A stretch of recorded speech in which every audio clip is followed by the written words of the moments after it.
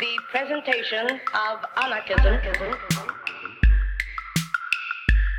as social philosophy which aims at the emancipation, economic, social, political, and spiritual of the human race. The emancipation.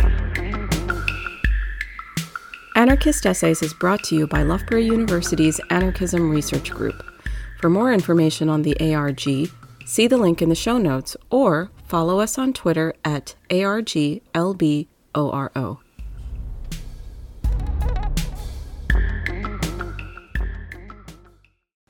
Climate Change, Anarchy, and the End of the State by Erik Larson. The United Nations held its 26th Climate Change Conference, better known as COP26, last November in Glasgow, Scotland. It was the latest high-profile effort by world governments and their partners in the private sector to develop an action plan to address the disastrous impacts of climate change. And once again, it failed to make the tough decisions needed to reverse a 200-year pattern of fossil-fueled capitalist development.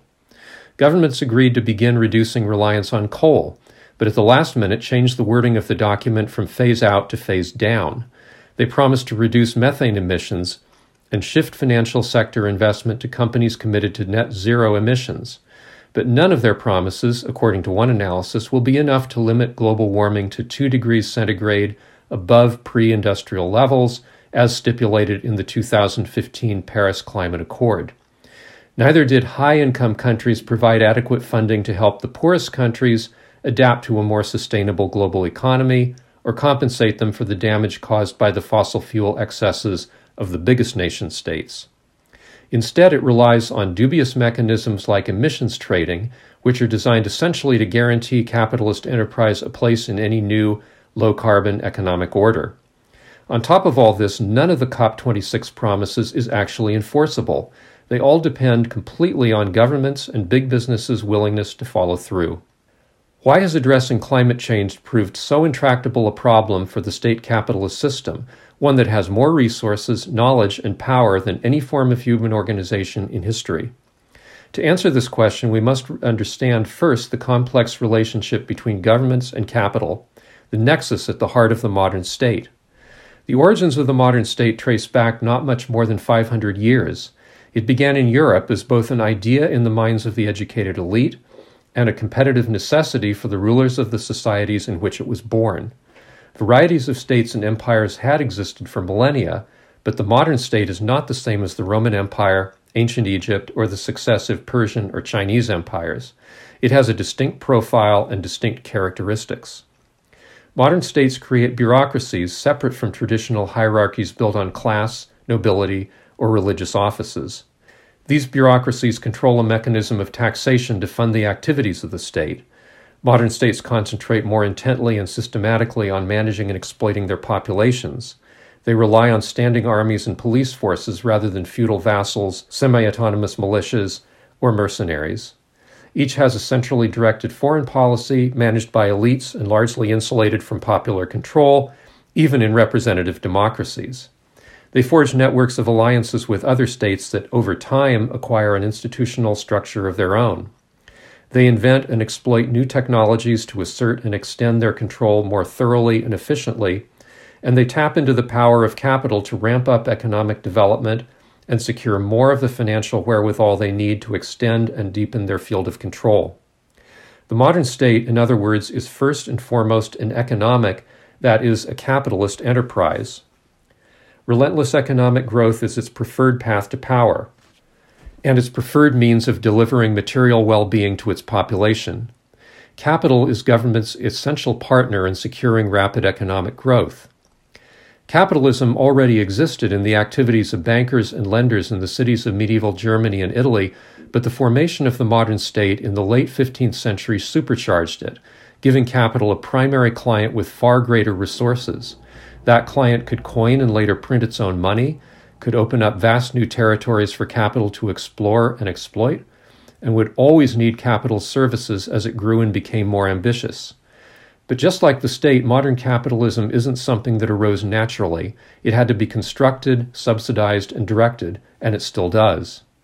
The state couldn't exist without capitalism, since it's the fastest driver of the economic expansion the state works to promote. If capitalism did not exist, the state would have to invent some other mechanism that fulfills more or less the same function. Likewise, capitalism couldn't exist without the state to supply rules, enforcement, guardrails, and to bail it out when it overextends and finds itself in crisis, as it frequently does. The conjunction of interests between the two is profound. Both need steady, perpetual economic growth to remain viable and maintain their legitimacy. Both are concerned with marshaling resources, animal, vegetable, inanimate, human, for this purpose, and nothing has enabled them to do so like oil, gas, and other fossil fuels, which enabled the enormous economic expansion that transformed the world in the past 2 centuries, and in so doing enabled the state to take over the globe.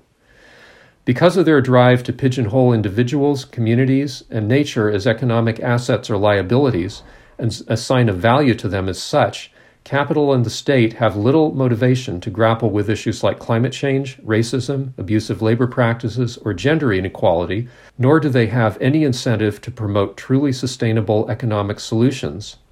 Ignoring or minimizing the significance of these problems enables them to rationalize a destructive energy system based on fossil fuels and the maintenance of a low-wage work regime for women and people of color. A feedback loop emerges. The state's demand for capital to grow the economy catalyzes and accelerates economic change, which makes the society as a whole more complex and in greater need of management, which makes the administrative and security apparatus of the state larger and more essential, which increases its demand for capital once again.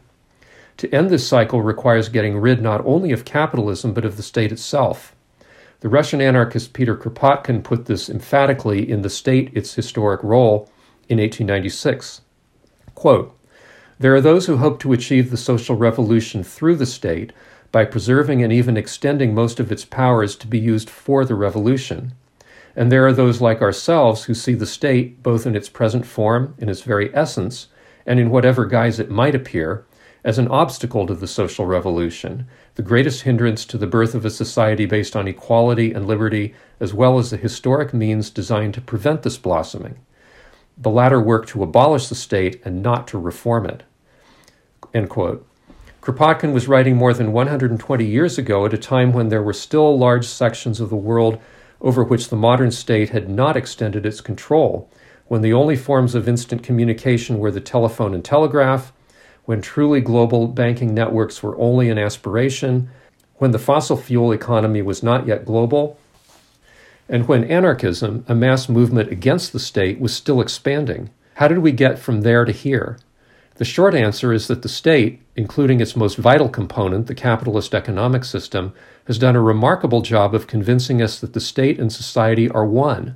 In other words, that the state is what there is, the only viable way to achieve the goals of community, which are 3: a degree of personal security, a path to material well-being, and a shared identity, including a sense that one's voice is being heard. Personal security the state promises to supply through its police and military, a path to material well-being through an ever-expanding capitalist economy. But a shared identity, the most important of the 3 in some respects, it creates through a complex system of cultural hegemony, the key audience for which is what we call the core identity group, the ethno-cultural group that the state regards as its primary constituency, critical to its legitimacy and security. The core identity group, with the assistance of the state, seeks to absorb other groups, eliminate them, or else maintain them in a subordinate position. In the United States and Europe, the core identity group are people of European stock and Judeo-Christian religious background. In China, Han Chinese. In Indonesia, Javanese. In the Russian Federation, ethnic Russians. In India, Hindus, and so on. The core identity group models what's socially and culturally normal, is given access to education, opportunities, and influence in political decision-making, and is the reservoir from which the elite of the state and the capitalist elite select new members and leaders. Its definition of itself leans heavily on ethnicity and nationality, but can stir in other ingredients like religion, occupation, and even loyalty to sports teams.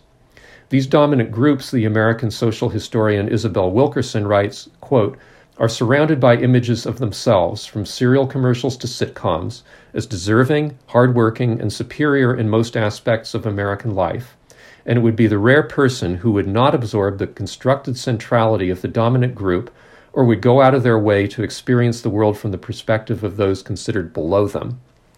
On the other hand, the state also has a significant degree of power to designate or construct the core identity group.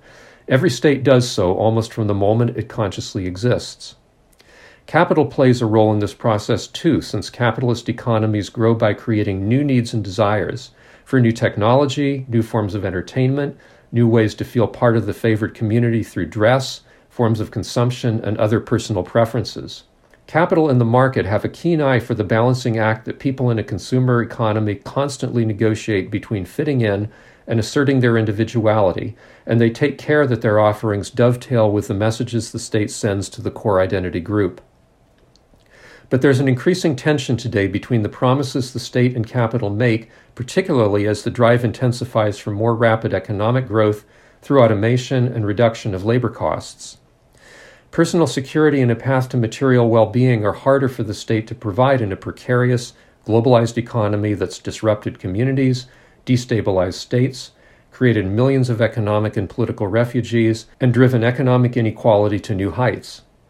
Rather than change its growth-directed economic model, which is its central driver, the state relies more and more on the shared identity it cultivates for the core identity group, aiming to displace social tensions onto less privileged groups. Efforts to move beyond this pattern, even in broadly multi-ethnic, multi-identity states like the USA, repeatedly fail to get traction. Personal security and material well-being are also harder to supply when climate change brought about by overconsumption of fossil fuels is starting to rewrite the world's geography, rendering some densely populated areas unlivable and degrading or wiping out food production in others. The following findings provide some sense of the crisis the state and capitalism have brought us to. According to a 2020 projection by the World Bank, heat levels could rise so high in some regions, such as the Ganges Valley, that they become practically uninhabitable, and high tides could swamp much of Vietnam and Thailand. In just 3 regions, Sub-Saharan Africa, Latin America, and South Asia, as many as 143 million more people could be displaced within their own borders. And as water becomes scarce and farmland dries up, regional conflicts will heat up. The civil war in Syria may be a harbinger of this particular future. The yearly global death toll from heat alone will eventually rise by 1.5 million, while others die from starvation or conflicts brought about by food and water insecurity. Yet the state continues to subsidize fossil fuel exploration and production. A study by the International Monetary Fund calculated global post-tax fossil fuel subsidies in 2017 at a staggering $5.2 trillion, or 6.5% of the world's entire gross domestic product. The largest benefactors were China, the USA, Russia, the European Union, and India. The trend continues. Days after returning from the COP26 summit, President Biden, facing lawsuits from Republican-led state governments, announced an auction for 80 million acres in the Gulf of Mexico, twice the size of the state of Florida, to oil and gas producers. The growing power and reach of the state, combined with its relentless concentration on rapid economic growth, render it incapable of making and enforcing the policy changes needed to forestall climate change, reverse rising wealth inequality, and end exploitation of women, people of color, and the global South. Yet most well-resourced efforts to solve these problems still focus on the state as the field of play, and reforming state policy is the only realistic way to succeed. What the anarchist tradition shows, along with the evidence of decades of effort to enlist the state as an agent of environmental rescue, is that this is a mistake, and one we can't afford to keep making much longer. Reversing climate change must begin with abolishing the state, not reforming it.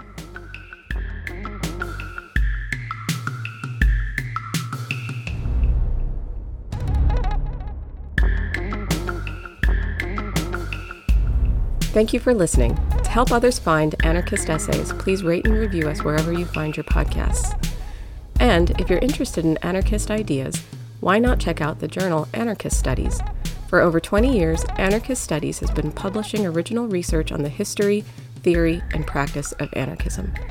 For more information, visit www.lwbooks.co.uk/anarchist-studies.